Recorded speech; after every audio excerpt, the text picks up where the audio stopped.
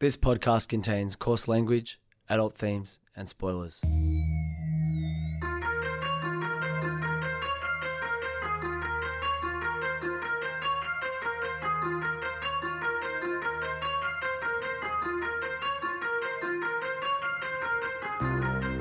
My name's Peach, and for the past couple of years I've been helping my friend Shag overcome his childhood aversions to everyday foods in the podcast Fussy Eater. Now it's his turn to help me conquer my phobia of scary movies over one spooky night in the FBI studios, one Wikipedia synopsis at a time. This is Spooko.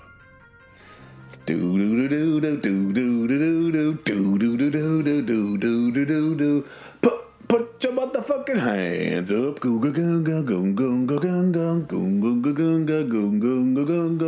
Now, I know that we can get bummed out about contemporary Kanye, and I know that Kanye, in a very Kanye way, addressed the old Kanye narrative, and well done to him for doing it in an engaging way.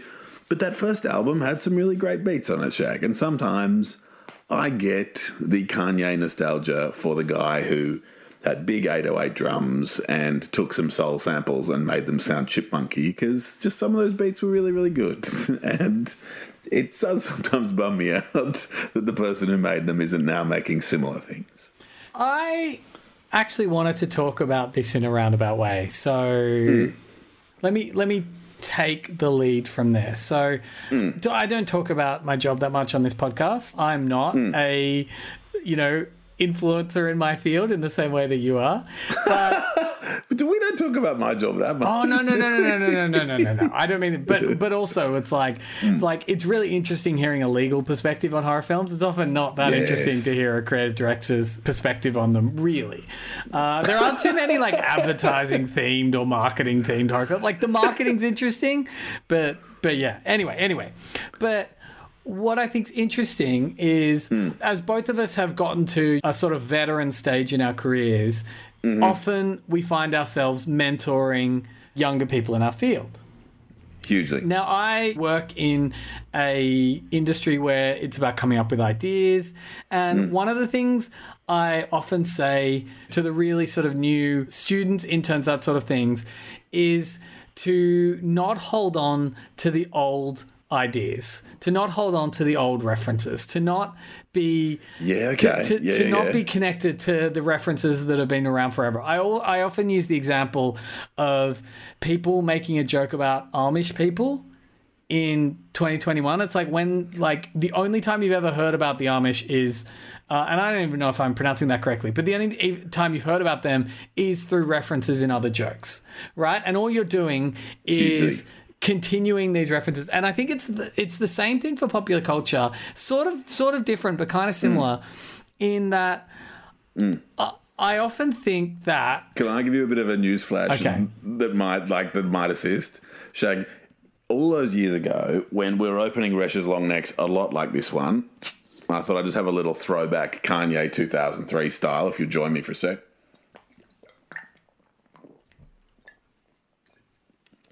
I cannot think of a person who it's less likely that I thought we'd want beef with than Dwayne Johnson. But the time has come to say, The Rock, you suck. Shag, Paige, what? The Rock? Yeah, You're starting beef with The Rock?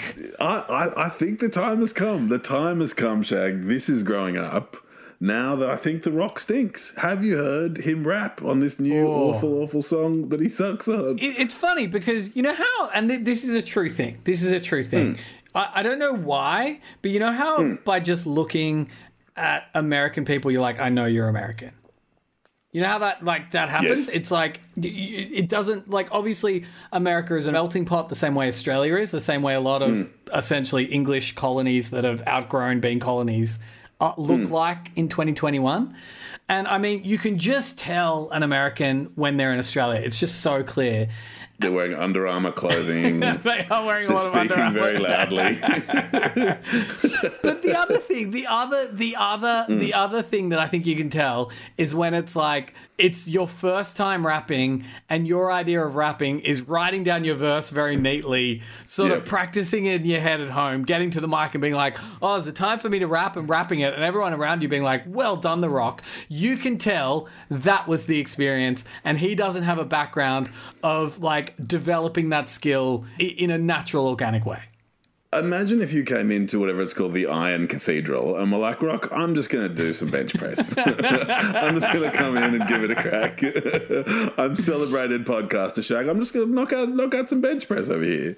And like The Rock would be like, that's not how it's done. That is precisely how anyone who's ever heard a rap song surely feels. Bitch, I want to know what your critique of The Rock's rap was. I think it is a great rap. Let me just call up the lyrics on Genius, which I should have been prepared for.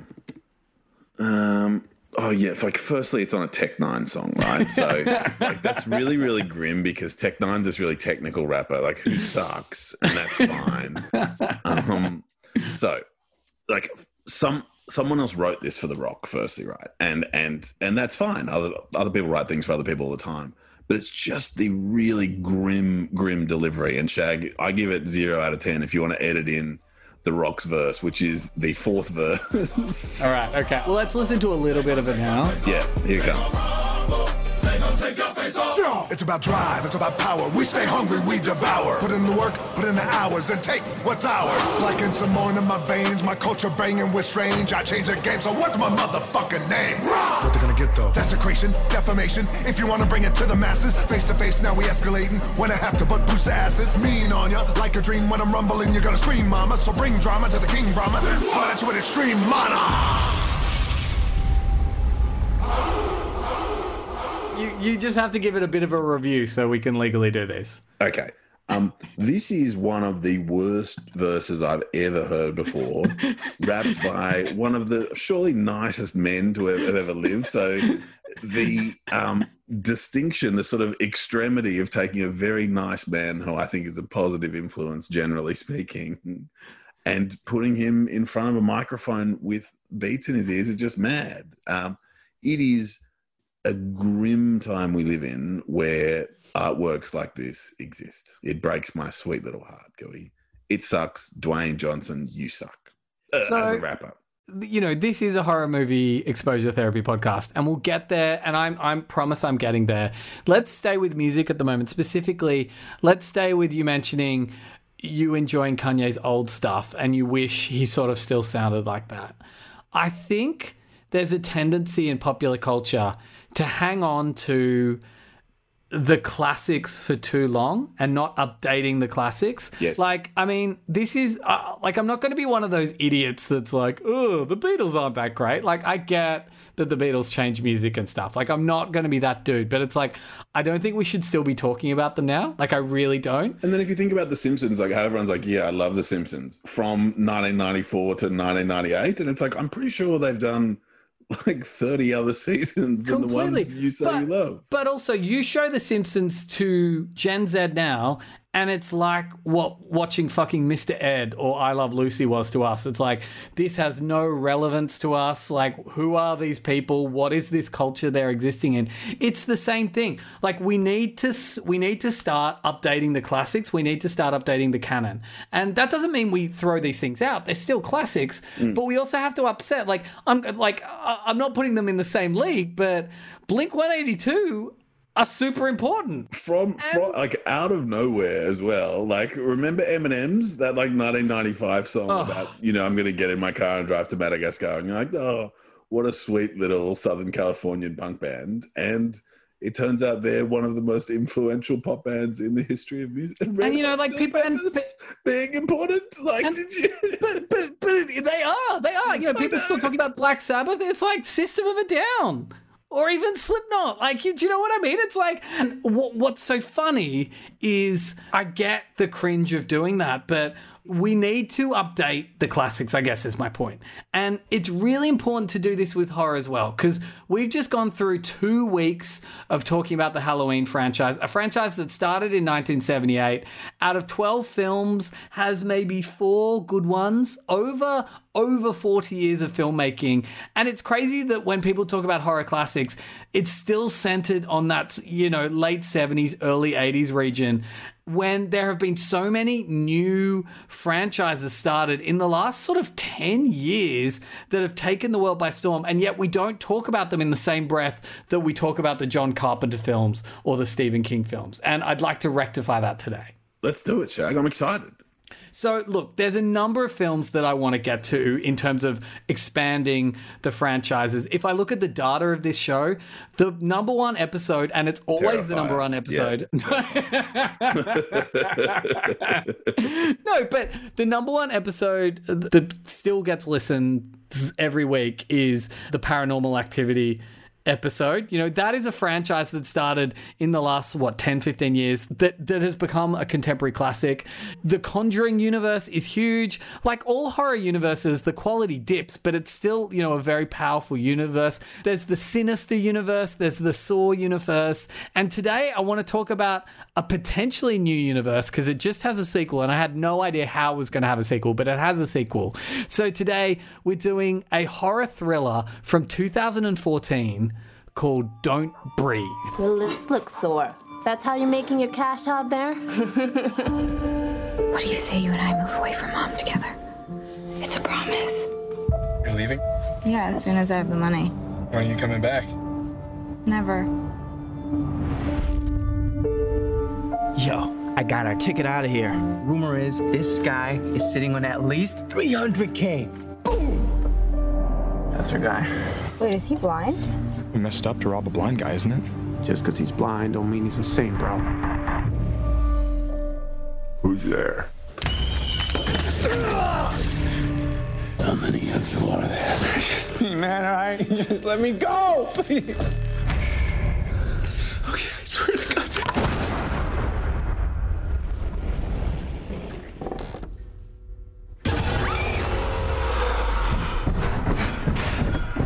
He's coming. Now you're gonna see what I see.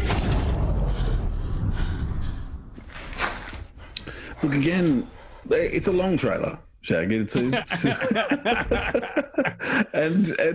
as we've said before, trailers do seem to be the height of cultural creativity at the moment. But I could have dealt with less. I could have dealt with a bit more mystery. I could have dealt with a bit less of what would appear to be the entire plot being revealed in the preview. But looks cool, looks interesting, looks fun. I think the coolest thing about Don't Breathe is you definitely don't know what's going to happen here, which is really cool. Okay, sick. Yep, which is super cool. Sick. Like the premise is absolutely bunch of robbers get stuck in a house with a blind guy who's actually really good at killing people. Great premise, super cool. That is the film in a tweet. There's a lot more to it that you're going to discover. Some of it's pretty unsettling. I do want to give like a little bit of a warning here. Not super unsettling, but actually, no, I'm just going to say it is pretty unsettling and it's going to feel a little bit weird to talk about. Before I say that though, I just want to give The Rock or anything we've covered already today. It's mainly about The Rock. No, I want to give a quick clarification. Our podcast in many ways is parasitic in the sense that we rely on Wikipedia to live. Yes. we are the leech that sits on Wikipedia spewing out blood pustules of episodes every week. Yes. As we suck out the synopsises that we're reading, right? I embrace this metaphor. That is what we are. So Wikipedia has an army of unpaid, faceless writers all over the world who are constantly updating things. If only they had an army of UX designers who were constantly creating the best experience. So I would have realized that I'm talking about Don't Breathe, the 2016 film, instead of calling it Don't Breathe, the 2014 film, which was in fact a French documentary about garbage tips. So yes, this film is actually from 2016, not 2014. Sorry if there was any confusion. I am absolutely talking about the horror film directed by Fede Alvarez, who is interestingly enough a horror film director. This film followed his 2013 remake of Evil Dead. Now, I want to do a little bit of a side tangent right now. Yep. So I want to talk about season 3 of UK Ted Drag Lasso. Race. It's going to be great. Can't wait for season 3 of Ted Lasso. I am excited. But season 3 of UK Drag Race, RuPaul's long-running reality TV show. Arguably, there are too many drag races now. There's UK, there's Australian, there's Canadian. And as soon as one ends, another one begins. And it gets to the point where it's like, maybe I've had a bit too much drag race. It'd be like if, to use a metaphor you'd understand, Peach, it'd be like if there was a cricket season, and as soon as that cricket season ended, they had like the night cricket season. And as soon as that ended, it was like they had the kids cricket season. As soon as that ended, cricket started all over again. You get a bit over cricket. The most special bit about cricket is cricket not being on for huge swathes of time. So anyway, there's a contestant in Drag Race UK season 3 called Charity Case. And her whole thing, like her name. Great name, right? But her whole thing is she's the crazy one. So when everybody dresses up in like beautiful ball gowns, she dresses up as like a scary evil clown. And she's like, can you deal with it, right? And every week the judges are just kind of like, yeah, that's cool. But you kind of didn't follow the brief. And every week she's like, yeah, I meant to, but yeah, I'm sorry for not following the brief. Well, I'm too creative. I have too much creativity. But here's my point, right? So either you're going to be the pariah, either you're going to be the vanguard, either you're going to be the person that stands out and accepts it and goes, yeah, if I get kicked off for not following the brief, I chose to not follow the brief. Completely agree. Or you're going to pay attention to what people say. Yep. Right? You can't be both. You can't 100%. Care. Do you know what I mean? And absolutely. This is why Charity Case, spoiler alert, I don't think is going to win UK Drag Race season 3. So can we clarify that spoiler alert? The spoiler alert is of your suspicion.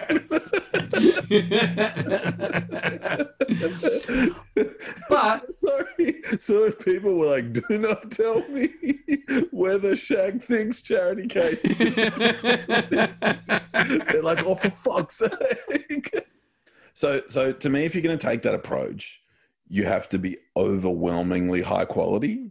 Like if you're going to reject the brief, every single time you must be like absurdly high quality in what you do. And you also have to have the conviction to be like, I know what I want to do. And the reason I say that is because I think what's funny about this film is this specifically came from him being criticized for his Evil Dead remake. This film specifically came from people being like, it was too bloody, you were trying to shock people. Oh, now he's like, I can make a film with no blood. But this is like literally, he was like, he wanted to, in response, this is verbatim from the Wikipedia. In response, Alvarez decided to make Don't Breathe an original story that contained less blood and focused more on suspense over shocking audiences. Now, he succeeded, but I think it's funny that he was essentially bullied into making this film. I just think that's such a grim way to live life as well. Like, oh, you didn't like, you should do it a different way. It's like, oh, okay, cool. Which way would you like me to do this? It's like you're just sitting there waiting for instructions to be like, oh, yeah, cool. With that in mind, though. There's a do you like me now element of like, was this like, have I done it good now? With that in mind, I really like this film. Yeah, okay. So let's do this. This is called Don't Breathe. It's the start of a new horror franchise because Don't Breathe 2 out this year. Again, we'll get to the end of this. You're going to be like, how the fuck do they make a sequel to this? But there's been harder films to make sequels out of, and they've done it in horror. So if there's any genre where that can happen, it's this one. Anyway. They've set it in the 8 Mile universe, judging by the sets as well, which is exciting. Well, it's set in Detroit. Oh, shit. Okay. Yeah, we are in the 8 Mile universe. So let's start with, so Rocky, Alex, and Money. Keep in mind, Rocky is a woman. That's pretty important. Rocky, Alex, and Money are 3 Detroit delinquents who make a living by breaking into houses and stealing valuables. Rocky longs to move to California with her younger sister Didi and escape from their abusive mother and her alcoholic boyfriend. So they're sort of like late teens, early 20s. Yep. It's that classic horror startup where they're petty crims. Yep. And there's a glimmer of hope, but they're also petty crims. So they're, in another film, they'd be the bad guys. Yep.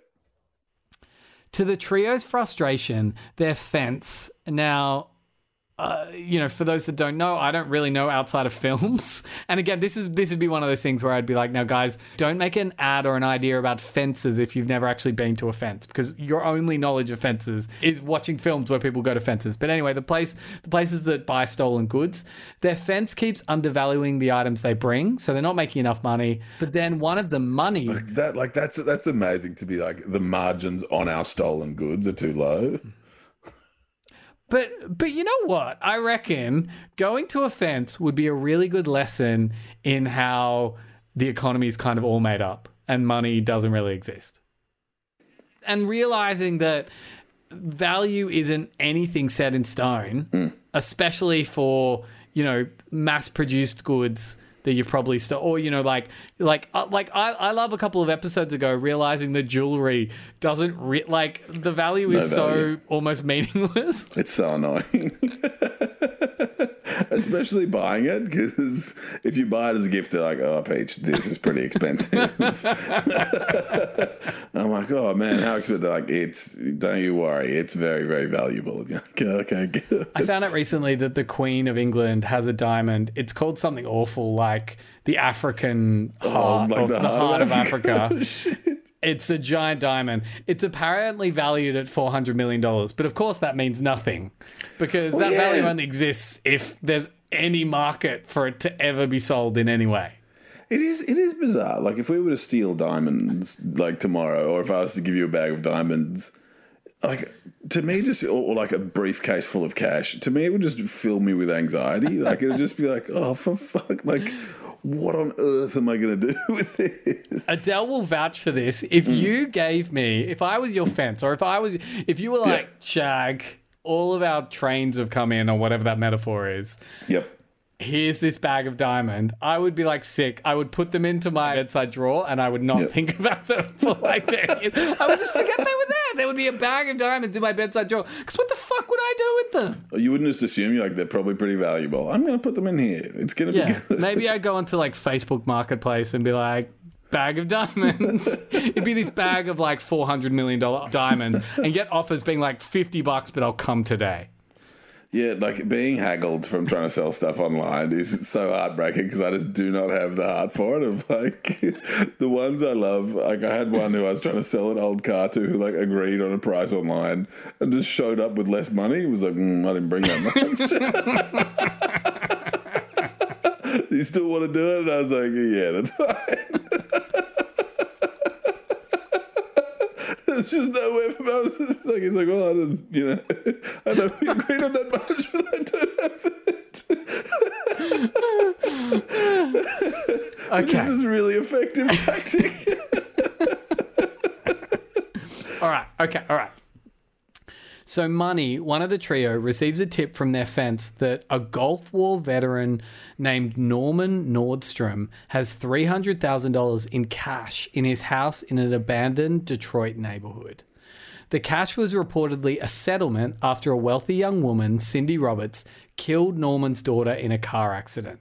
What? So the three she paid in cash, though, the wealthy woman. Well, I imagine it came into like...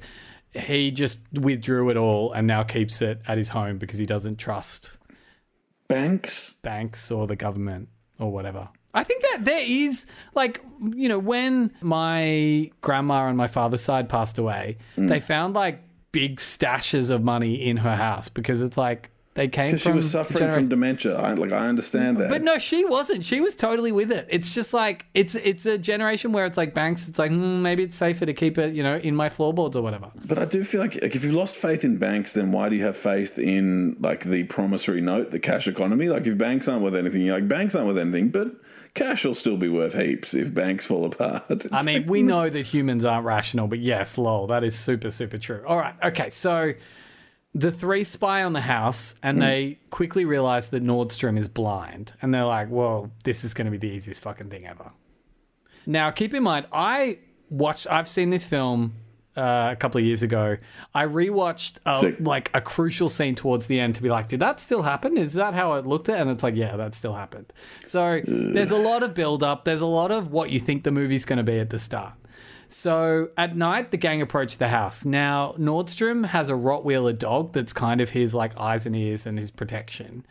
And they break in, they put a sleeping gas bottle in Nordstrom's bedroom, which I think is to like knock him out. And they also drug the dog as well to knock it out. So they're like, we'll take care of all the contingencies. We don't want to like, we're not like violent robbers. We just want to get in there. We just want to steal the money and then get out.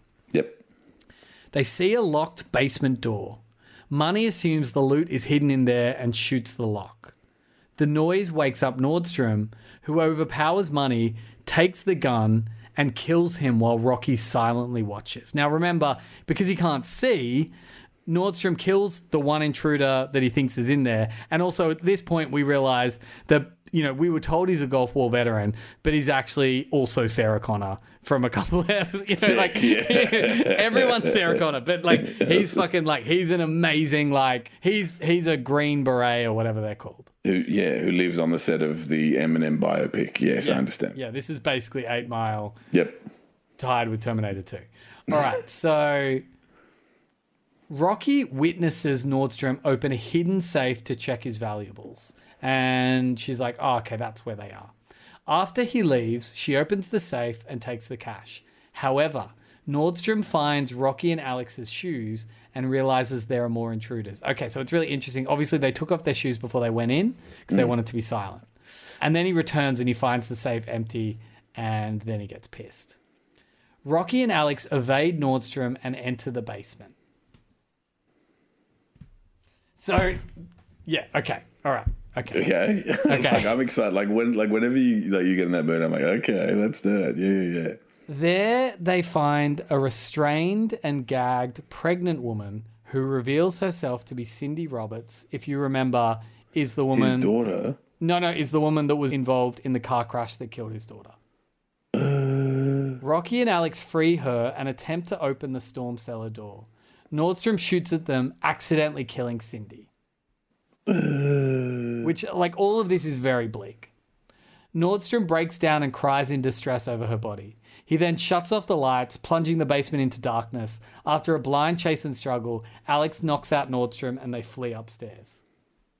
After blocking the basement door, they encounter the dog who has awakened and flee into the bedroom. Rocky escapes the room through a ventilation duct. You can imagine how thrilling this is. It's actually incredibly well done. Yeah, it feels tense. Yeah, Alex falls out of a window onto a skylight and is knocked out. When Alex awakens, Nordstrom shoots out the skylight and corners him in the utility room, stabbing him with a pair of garden shears. The dog pursues Rocky through the vents before she is captured by Nordstrom. Rocky wakes up restrained in the basement. Now, let me set the scene of what this basement looks like. It's pretty well lit. It's almost like an old school asylum room where the walls and the ceiling are all covered with like cut up mattresses to I guess create a makeshift soundproof room. There's all these ferns and things around, I guess, to give it, like oxygen or whatever. And it's this really strange place that feels completely out of place considering the 8 Mile-esque house and the street above. Right? Yeah. So Nordstrom reveals that Cindy was pregnant with a replacement for his daughter. And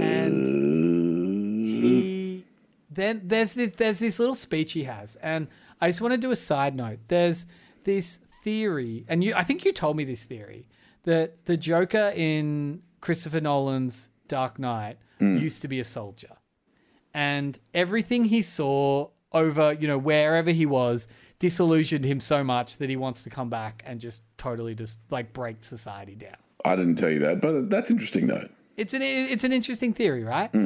And there's a moment where Rocky is restrained in yeah, it's pretty awful. Like restrained to the ceiling.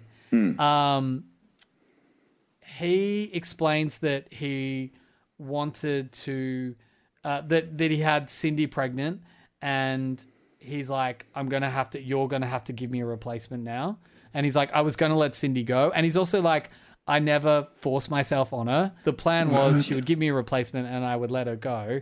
And then meanwhile, Rocky's just praying to God. And at this point, he gives this speech where he's like, there's no God. How could there be a God if he lets this happen? And what I think's so cool about that line is that you don't know whether he's talking about him losing his daughter and, you know, everything and his life going to shit, or he's talking about what he's doing right now. And he's being like, how could there be a God if I'm allowed to do this? Anyway, he grabs a pair of scissors and cuts off her clothing, and then he gets a turkey baster. And he prepares, to artificially inseminate Rocky, promising to let her go after she gives him a child. Alex, who survived by tricking Nordstrom into stabbing Money's corpse, saves Rocky and handcuffs Nordstrom. I can't remember what happened there, but clearly that's pretty funny. They get out, right? Rocky and Alex try to leave through the front door. Nordstrom breaks free and shoots Alex dead. Rocky flees out the house. And she runs out the house and she's like, you can't get me. Like, you are powerless out here. And he's like, you're right. And then you see the dog shoot out the door and run up the street towards her. Oh, God. So she runs to their car, manages to trap the dog in her car trunk, but gets captured again by Nordstrom. After being dragged back inside his house, Rocky disorientates him by setting off the alarm system, then hits him repeatedly in the head with a crowbar and pushes him into the basement. The gun fires into his side as he falls. Believing him dead, Rocky escapes before the police arrive. Later, Rocky and Diddy see a news report about the incident. Nordstrom, who was recovering in a hospital and under stable condition, is reported to have killed 2 intruders, Alex and Money, in self-defense. He does not mention Rocky, Cindy, or the stolen cash. Rocky and Diddy board a train to Los Angeles. And that's the end. Yeah, okay. I guess he's left alive, isn't he? Like, Nordstrom's left alive to hunt them down in Los Angeles. But it's going to be hard for him to, like, you know, obviously his house and his scary basement is where he's the monster. But outside of that, and, you know, they can exist in the entire world. And it's kind of going to be a bit of yes, I have no agency out there. And it's kind of going to be a bit of a Home Alone too, where it's like, how do we get him lost? Yep. How do we get the family to forget him again? It's like, how do you make that happen? And they're going to have to do that for Don't Breathe 2. But I'm keen to see how they do it, and for Don't Breathe 3, and for Don't Breathe Resurrection, and Don't Breathe Annihilation, and Don't Breathe Panic Station, or whatever. Then Don't Breathe H2O. Like, what sort of like bullying feedback would you give this director to try to make the sequel super weird? Like, would you be like, oh, it's not supernatural enough, or like it's not new metal enough, or like to try to get to take him in a really weird kind of direction?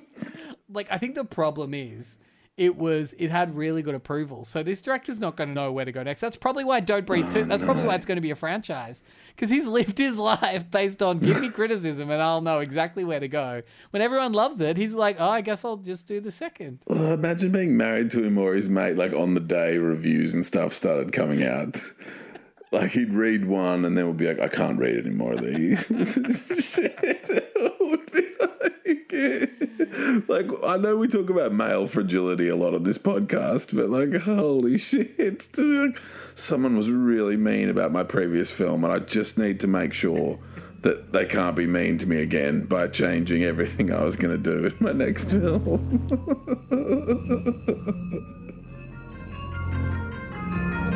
This was recorded at FBI Studios. Please like, subscribe, and follow wherever you can and as much as you can.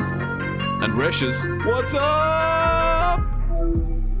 Yo, King Brahma, what's poppin', bro? Tech9 here. Uso, my brother, Tech9. You know, I've been thinking about something. I think we give the people more. Yes, we do. I think you're right, bro. I know you know. We've talked about this. Let's give the people more. We gotta give the people more. Let's go! Oh, they're gonna fuck shit up.